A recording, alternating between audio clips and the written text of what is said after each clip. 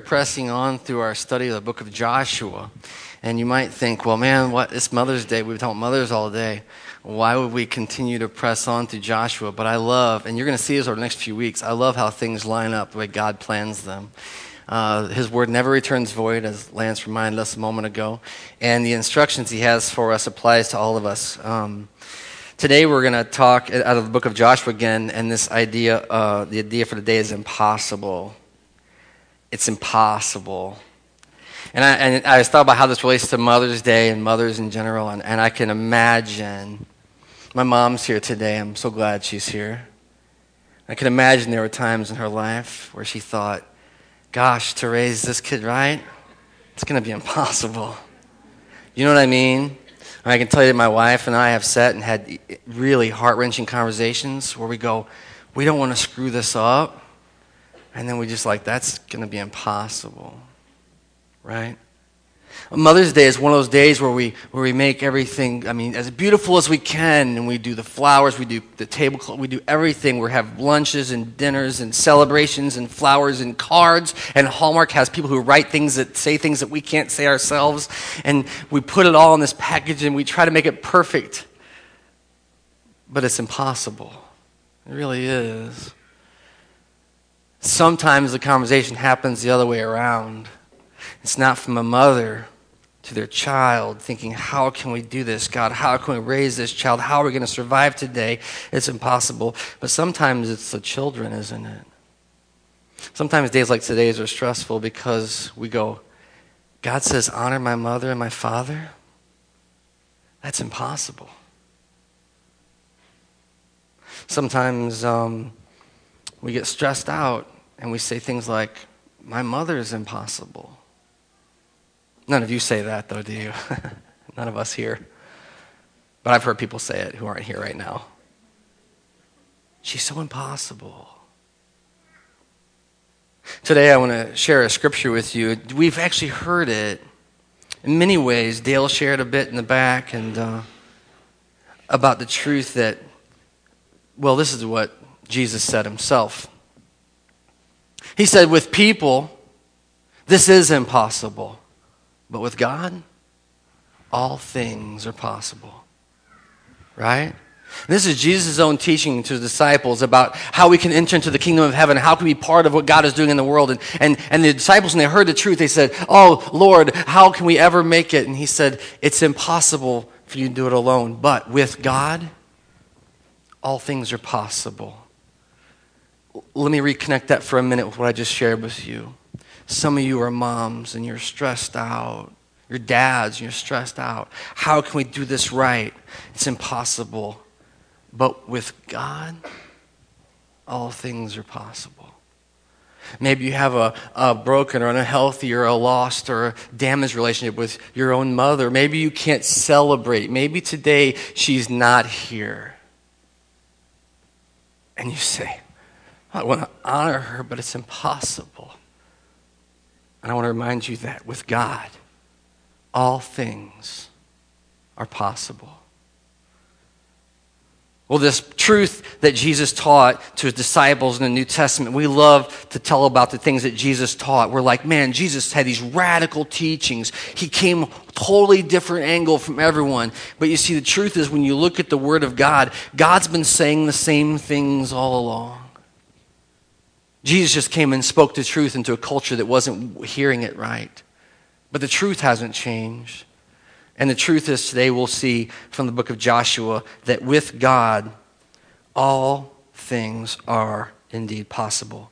As we enter into the Word of God today, I'm going to ask you to join me in prayer. We always pray because, again, understanding God's Word, it's impossible. But with God, all things are possible. Let's pray. Father, today we've come here to seek your wisdom and your will, to understand more about who you are first. We want to know you more, not the false God we've made up in our head that we think you are, but you, really, who you are. So, Father, we ask that you would break down those walls, those barriers that are up that we've constructed, the gods of our own image. Tear them down, that we could know you more fully, that we could worship you more properly. And we could be drawn near to you. And then, Father, we ask that you would do a miracle today, that you would give us eyes to see and ears to hear a truth too great to understand, and that we could begin to understand and apply and live out in our own lives the realities of the promises of your scriptures. And so we ask today that you make the impossible possible among us. Guide us, teach us, lead us. Show us how to love. Show us how to live. And we will give you glory and praise and honor because you are the only one that can do it. We ask you to go with us. In Jesus' name, amen. We're going to go ahead and turn the book of Joshua to Joshua chapter 10. It should be on page 155 if you use one of our Bibles. I would encourage you to go ahead and get one out and open it up and look at it. You know what I mean? If nothing else, it makes you look like you're doing the same stuff that we're trying to do together. And you might just find some stuff in there that really resonates or relates to your own life. God's word never returns void. We've been studying the book of Joshua since the beginning of the year, and we're going to be wrapping up like right around July. It's almost half the year we've dedicated to studying this book of Joshua. It's an amazing time in God's word. It's an amazing blessing to do so. And today we pick up after, right in the middle of all these battles, and we've talked so many truths related. It's too much to retell. If you've not been reading the word, I hope you begin to read with us and ask God, what is he teaching through his word? Today we're going to pick up right here in verse 10 in the middle of the battle of the Israelites. They're taking the promised land. The question the video asks is, what's next? How do we enter into the promised land? Today we're going to hear about impossible things. Listen what the word says. Now Adoni-Zedek, king of Jerusalem, heard that Joshua had taken Ai and totally destroyed it, doing to Ai and his king what had been done to Jericho and its king, that the people of Gibeon had made a treaty of peace with Israel and were living near them. I want to stop just a second. You remember that the kings had heard what happened in Ai, right? Or Ai. They had heard about Ai's fall. And they heard about Jericho's fall. And you know the story about Jericho. They walked around, the walls came down. Ai was delivered the same way, another city, a great city. And now Gibeon, you're going to hear in a minute, is a great city. And Gibeon was handed over to the Israelites as well. Read with me. Verse 2. He and his people, that's the king and his people, were very much alarmed because of this, because Gibeon was an important city. Like one of the royal cities. It was larger than Ai. And all of its men were great fighters. So this was a big deal whenever Gibeon went. Remember what they did? They tricked the Israelites. They pretended they were poor and lost. And Israel had mercy on them and gave them protection. Okay? And they're discouraged when they hear this. Verse 3. So Adoni-Zedek, king of Jerusalem, appealed to Hoham, that's a good name for a king, king of Hebron, Piram, king of Jarmuth, Japhia, king of Lachish, and you can correct me later, and Debir, king of Eglon. It just means they got all his buddy kings together. He's like, we got a problem, right? Come up and help me attack Gibeon, he said, because it has made peace with Joshua and the Israelites. You see, you remember they were all aligning against Joshua. Remember, all the kings were going to fight, but Gibeon decided to go and try to make peace instead, and they did it through trickery, and then now they're going to go and they're going to fight their former ally. Isn't that interesting? They're going to fight their former ally in Gibeon. Then the 5 kings of the Amorites, the kings of Jerusalem, listen to the words, Hebron, Jarmuth, Lachish, and Eglon joined forces, and they moved up with all their troops and took positions against Gibeon, and they attacked it. You see? The Gibeonites sent word to Joshua in the camp at Gilgal, do not abandon your servants. Come up to us quickly and save us. Help us, because of the Amorite kings from the hill country have joined against us. That's pretty wild, isn't it? I mean, some key words here that we hear from the Gibeonites is, we are your servants. You remember that's what they said when they first came, we are your servants. And then God said, you're their servants. And now they're like, we're your servants, and we're being attacked because of you. We're being attacked because of you. And in this moment of crisis, this moment of desperation, they cry out to Joshua for him to defend them against their enemies. This is the first principle that we're going to kind of pull out today from this text. And I hope you catch the shuffling of the board, the rearrangement of the pieces here. But the truth is, and this is something we're going to realize in our life, that in Christ, enemies become allies. Enemies become allies in Christ. The truth is that before this, the Gibeonites and the Israelites, they hated each other. They were never on the same side. The Gibeonites would never ask Israel for help. They had been aligned with the other 5 kings. And here in this moment, in this new reality, in this pact with God, this promise where Israel had done the right thing and honored its commitments to Gibeon and not destroyed it, they said, now you're our friends, fight for us. The truth is that I said to you a minute ago about our relationships that we don't often invite God in. We don't ask for his help. We don't ask for his partnership. We don't even include him in the conversation. And so we remain enemies instead of allies. I told some of you before, but the reality was that before I was a believer in Christ, I did not get along with Christians. Not your fault. We just didn't get along. It's like we were speaking different languages. It's like we were from different countries. It's like we had different realities that we lived in. It made no sense to me. My carnal mind, my human mind, it was craziness. It was impossible. But then Christ intervened. Then Christ broke me. Then Christ asked me, do you want me to go with you? And I began to walk with God. The first time I remember I had a conversation with the enemy, I couldn't believe it was an ally. I couldn't believe it. I went to this broken relationship that had been broken for years, and we were on the same page. God began to do a healing. God gave me love for somebody. I couldn't stand them before. I loved them. I would give my life for them. And I thought, Lord, this is impossible. We have never gotten along. The truth is that in this moment, God invited us back into relationship. You know what I mean? I want to be real with you guys. Some of you guys are doing the yeah, I'm with Jesus thing, but then you're still living your life like you're not with Jesus. Like you're with Jesus, the reconciler of all relationships. You're with Jesus, the all-powerful God of the universe, the beginning and the end. And then you live your life with other brothers and sisters as if it's going to be broken forever. There's no hope. It's impossible.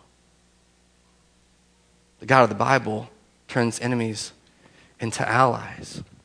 You begin to fight for the same cause. As a matter of fact, I'll show you here that, look at this in verse 9. Look at what Joshua does. When the Gibeonites come to him and they say, help us, he could have done a lot of things. And this is what he does. He does an all-night march from Gilgal, and he took them by surprise.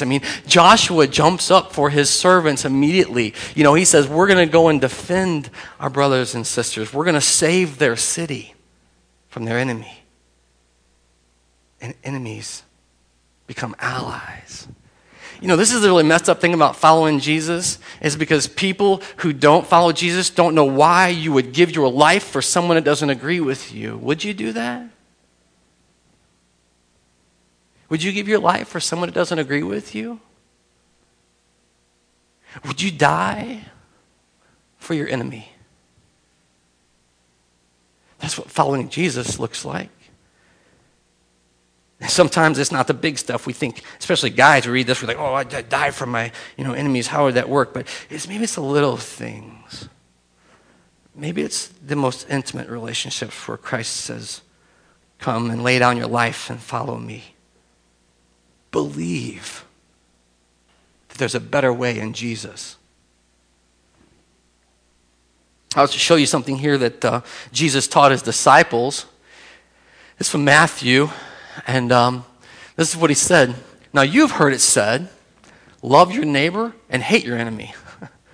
We're down with that, Jesus. And then he says this, love your enemies and pray for those who persecute you. Love your enemies and pray for those who persecute you. You've not heard that before. See, we get caught up. We get stuck in these battles of our life, of who's the friend and who's the foe. And we forget that God is at work, right? And we aren't willing to redraw the lines. We aren't even willing to believe he could do it. And so years, and this is tragic, as followers of Jesus, we say, well, they're the enemy. They're the enemy.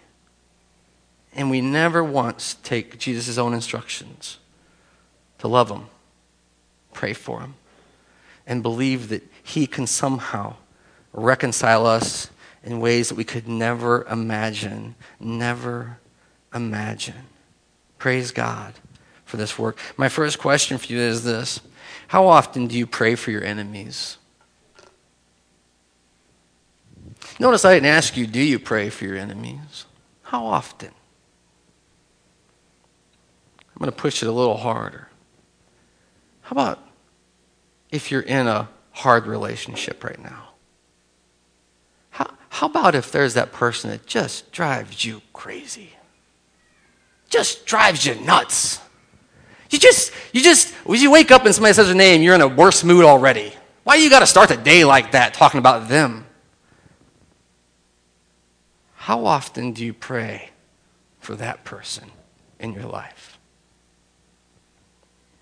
Are you following Jesus? Do you believe what he says?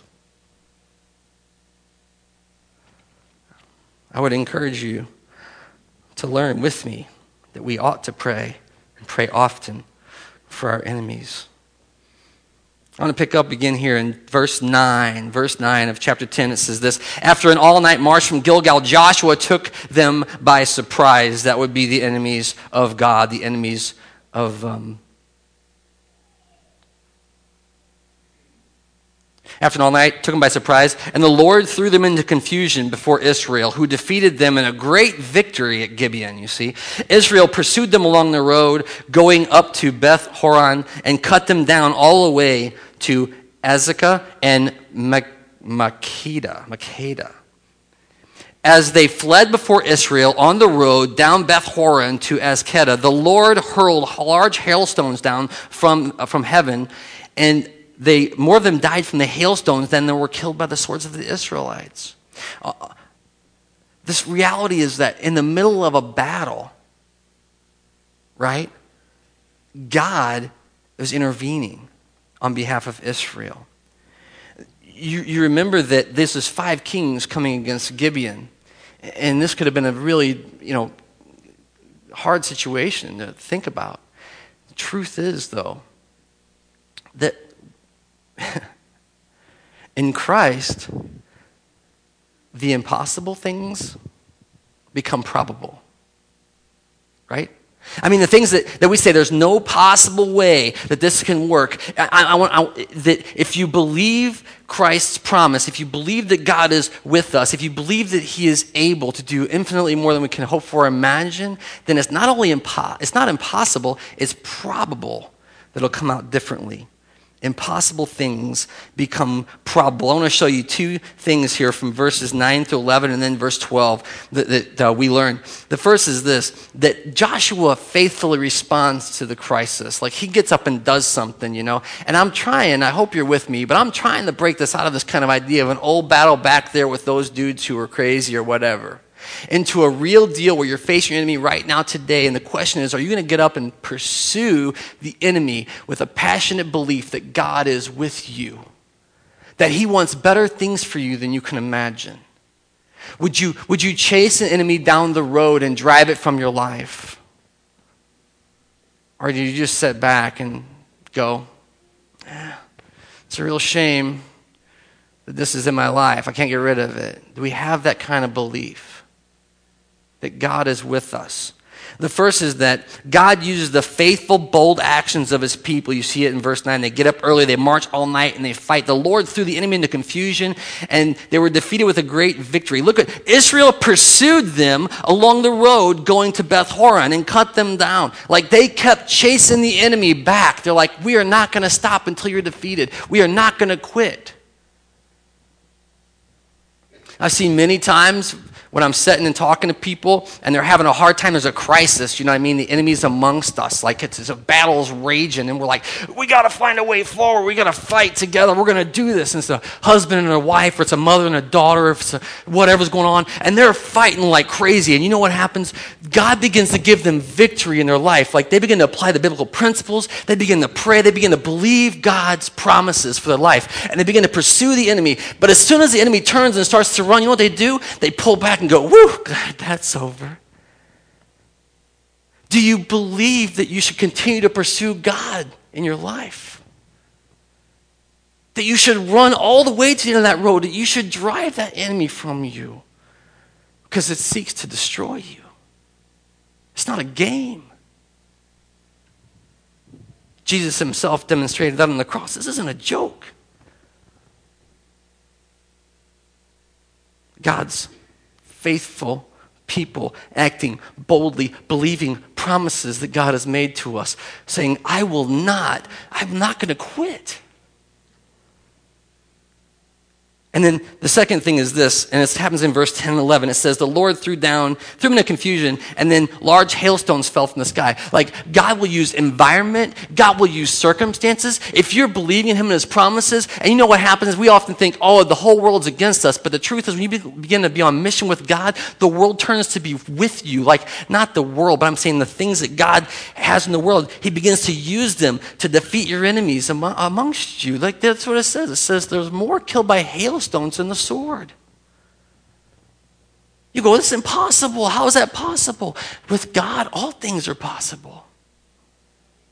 And he worked on behalf of his people. He wanted them to win. Some of you believe like we're destined to lose. You know what I mean? Like we're on the wrong side of this. Poor us. If we had a bigger God. Like he is with us.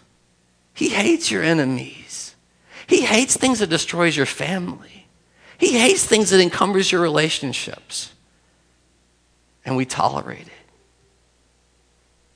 The God that created us, that knit us together, desires for us to have success.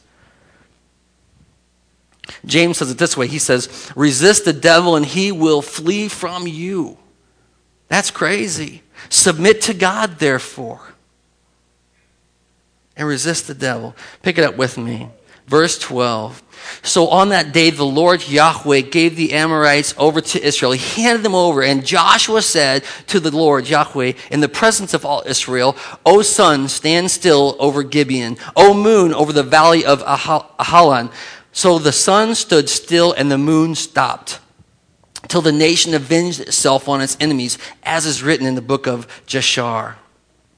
Interesting little quote in the middle of this story, isn't it? It says, in the middle of the battle, when God had given the enemy over, Joshua cried out to the Lord, sun, stand still. Look at what it says next. That's taken from this book called the book of Jashar. We're going to talk about that for a brief minute. But look what it says next. The sun stopped in the middle of the sky and it delayed going down almost a full day. There's never been a day like it before or since. The sun stood still. Right? Things changed that day. God did something different that day. The book of Jashar is interesting because the word Jashar means the righteous or the just, right? And here Joshua is quoting this book and he's saying there's other recordings of this event that happened, right? Or some would say it was in Deuteronomy, the book of the righteous. This is recorded, a promise of God, that he would do this work. And what's really funny about this is this, right? Like we're all figured stuff out now, right? We're all scientifically minded, right? And we've been doing this scientific theory stuff for a while, and we're pretty sure we know how stuff works now. We're getting pretty smart, right? And we go, well, that's not possible. You know, how many of you have like passed like 6th grade science? I don't know. None of you? Good. No, I know. The earth spins like this, and it's going pretty quick. Then the earth goes like this around the sun. That's the sound it makes. If you're out in space, you can hear it. You can't hear it from here, I know. And then the moon's going around the earth like this. Right? Are you with me? I'm trying to teach you science. And Joshua says in the middle of all that, thing happening, God said, stop. Talk to a scientist. They go, that's not possible. You know, right now, you're going like, what is it, does anybody know 26,500 miles an hour? Is that true? Yeah, I see somebody taught me that. Thank God for teachers. So, you know, if you've been on like a roller coaster and it stops, there's a tendency to keep going. Right. And so these guys are like, that's not possible, because if it stops, everything goes 26,500 miles an hour that way, right? And the whole thing's like, it's not possible. And yet, with God, oh, anything's possible. Let me walk it out for you for a minute. You're buzzing through life, man. You're going 1,000 miles an hour. Your wife's like, honey, we got to go on a date. You're like, I ain't got time for a date. Your kids are like, Mom, please read me a book. You're like, I ain't got time to read you a book. And all these things were going so fast, you know. Your mom, why don't you ever call me? Your dad, all these broken relationships are distant because we're so busy. We're going 1,000 miles an hour. And then one day we hear a word like cancer, divorce, abandonment issues for our children, suicide. What happens? Stop. Everything stops. That's not possible. You don't know my life. I can't stop. Stop. I've had the opportunity to sit with my children and have conversations where the world slows down. Do you know what I mean? Not like super dad conversations, don't get me wrong. I mean conversations where you walk in and you're just broken. And you're screwed things up. Or they've screwed things up. Did you ever have that? And like your world goes numb. You hear something from a loved one that you cannot believe. And it's like slow motion. You know how I know those kind of days happen? Because at night we'll lay our head down on the pillow at night and we'll go, oh man, I'm so tired. This was the longest day. Scientifically, 24 hours. Same as yesterday, same as tomorrow. Oh man, it was a long day. It happens not just with times of trouble, but times of great joy. You go, man, this has been an awesome day. This is the best day ever. The truth is that we believe we have the answers to all the universe's inner workings, and we believe that we can dictate because of our great minds what is and is not possible. But with God, all things are possible. And he proves it repeatedly in our life. And I know some of you are here saying, you ain't believing it. You're like, I ain't saying believing that. I ain't believing that. I hear you. I would encourage you to keep looking, listening, and asking questions, because God is demonstrating truth. All things are possible. In times of joy and profound struggle, everything slows down.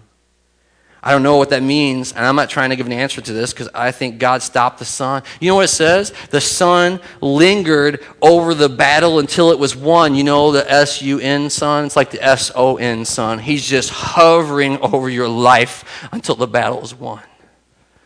And you look and you go, how is this going to work? This isn't possible. And he's just covering you. He's waiting. He's waiting for the victory to be declared. It's so beautiful and it's so true. And my question for you, and this is a hard one maybe,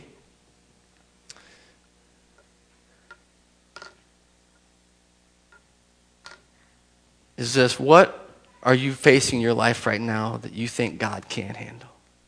Like, what are the problems that you go, you know what, God, I know you're big and I know you're there and I believe you and I'm praying to you and I go to church or I read my Bible or I just hang out with believers and I know you're there, but you fundamentally, listen, don't believe that God can deal with what you're dealing with right now.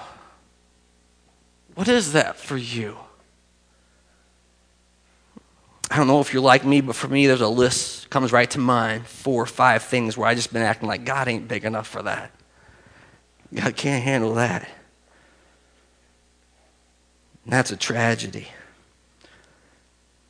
All right, we're going to press on to the end here. You ready? Picking up in verse 16. Now the 5 kings had fled and hidden in the cave at Makkedah, right? And when Joshua was told that the 5 kings had been found hiding in the cave of Makkedah, he said, roll a large rock in the mouth of that cave and post them in to guard it, but don't stop chasing your enemies. Look at what it says. Attack them from the rear and do not let them get back to their cities because Yahweh, your God, has given them into your hand. He says, trap the kings, but chase the enemies. Don't be afraid. God has delivered them into your hands. So Joshua and the Israelites destroyed them completely. Listen, almost to a man, but the few who were left reached their fortified cities. The whole army then returned safely to Joshua in the camp at Makkedah, and no one uttered a word against the Israelites. No one uttered a word against the Israelites. You know what we see here is that it still happens today. When we can't deal with the reality of God in our life, there's 2 choices we can make. We can run and hide, or we can run and run and run and run and run and run. Run and run and run and run. And the truth is, these kings, these kings, they had run off, they found a cave, and they hid in this cave, and they're like, we're safe in here. These 5 bold, crazy kings who were going to defeat Gibeon, they were going to defeat Israel, and now they're hiding, hunkered down in a cave, and they're like, we're safe. The truth is that if you are running from God and you are hiding in your cave of your life thinking you're safe there, you're only in a trap of your own making. Hear me. You're only there trapping yourself for God's day. He said, roll a stone in front of it and chase the enemies. And so it keeps you safe for a while. Hiding out in your cave, you're safe for a while. Some of you have been hiding in the cave for a while, right? You're like, I'm in here and I'm safe. It's okay. It's my secret space. No one knows I'm here except God, right? And I'm just going to hang out here until this battle is over. It's a lie. And then others of you just keep running. I'm faster than this. He'll never catch me. And they run, and they run, and they run, and it works for a while. It works for a while. It says some of these dudes got back to the fortified cities. You know how if you're getting guys cut down behind you and you just keep running, and you hit the gate, and they pull that door shut, and you're like, I made it. For a minute. For a minute. Because you're only safe as long as you're running. You're only safe as long as you're running. And that's a trap. And that's a lie. The truth is this, that defeating God is the only thing that's not possible. That's impossible, to beat God.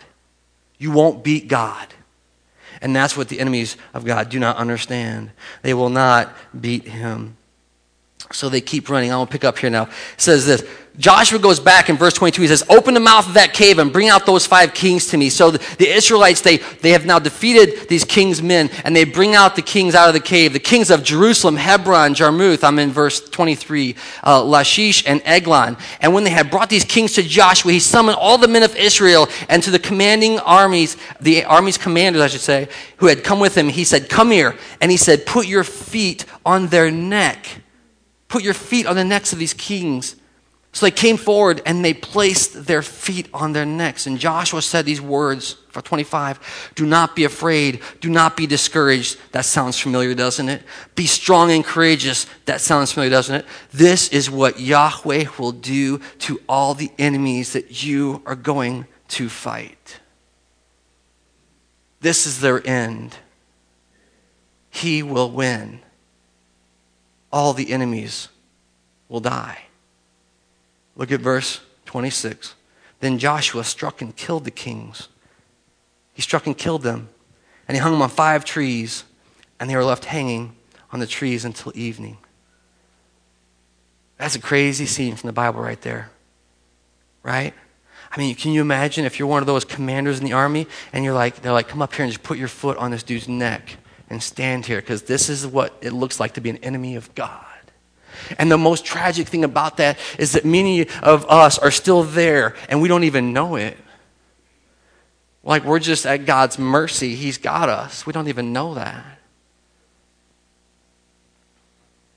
And this is where their delusion comes to an end. They will not beat God. They will not beat God. So my question then for you is this. My last question today. What will you choose to do? Will you choose to run?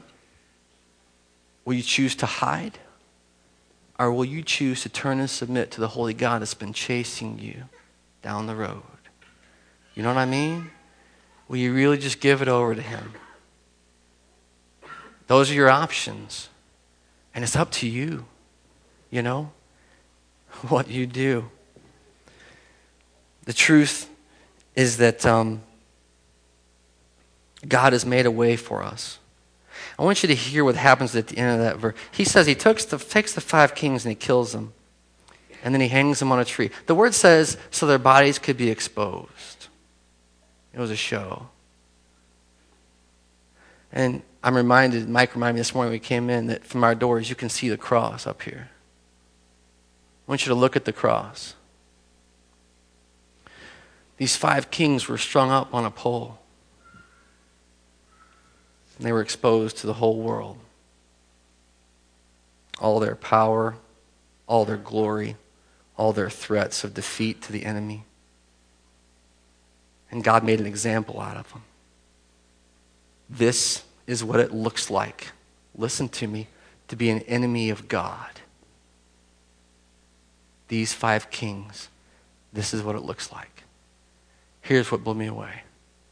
It says he left them up till evening, and they took him down, and he threw him in the cave, and he rolled the rocks back against it, and they're there to this day, those kings' bones in their grave. God himself put his son on this cross to bear our sin. Hear me this morning. And some of you are still hiding out in a little cave. You're like, it's going to be okay. It's going to work out. Some of you are running. I'm getting tired, but I'm not quite. I'm going to make it. I'll find safety somewhere. Jesus Christ was laid out on that cross as a sign, as a gift, as a replacement for me and you. And so the decision that we have to make today, what do you want? What do you want? Do you want to go to your cross with your sin? Do you want to be one of those that God says, this is what it looks like to be the enemy of God? Or do you want to receive Jesus Christ and say, he is my sacrifice. I am his servant. He is my Lord. I am his son. This is the choice that we have to make today. And nothing has changed, and I told you that. All this time, nothing has changed. The gift is Christ on the cross. I hope if you don't know him, you'll receive him today. I'm going to ask you to pray with me. But I'm going to say this, that the truth is, and this is for all your life, not just, you one time made this decision to follow Jesus, but everywhere in our lives, are we going to do that thing? Are we going to believe in Jesus for his promises? Are we going to let him take our sin and shame and submit and follow him as a servant? In every way. If you want to do that today, you can. We believe the promises. We're going to confess that we're sinners and repent and turn and be received. So you can pray with me if you want to. It's not a show. It's not a joke. It's for real. Please join me in prayer if you would. Father God, we thank you so much for your word.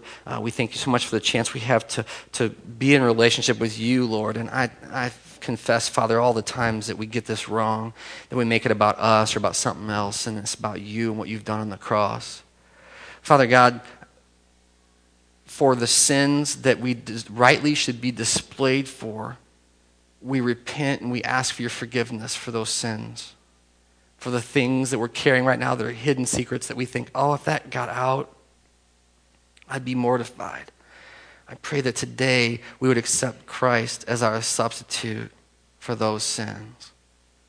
That we would take his righteousness, that he could take our sin. And Father, for the opportunity we've been given to know him and pursue him and believe in him and follow him and grow in him, we give you thanks and praise. We confess to you that we do it wrong, and we want to do it right. We want to follow you more purely, and the only way we can do that is with you. And so today, Father, we submit to you as individual people, but as your body. What would you have us to do, Lord? Show us today. Who would you have us to reconcile with or pray for or love on? We submit to you today. Teach us and lead us, guide us. And we'll give you praise and glory now and forever because you alone are worthy. In Jesus' name, amen.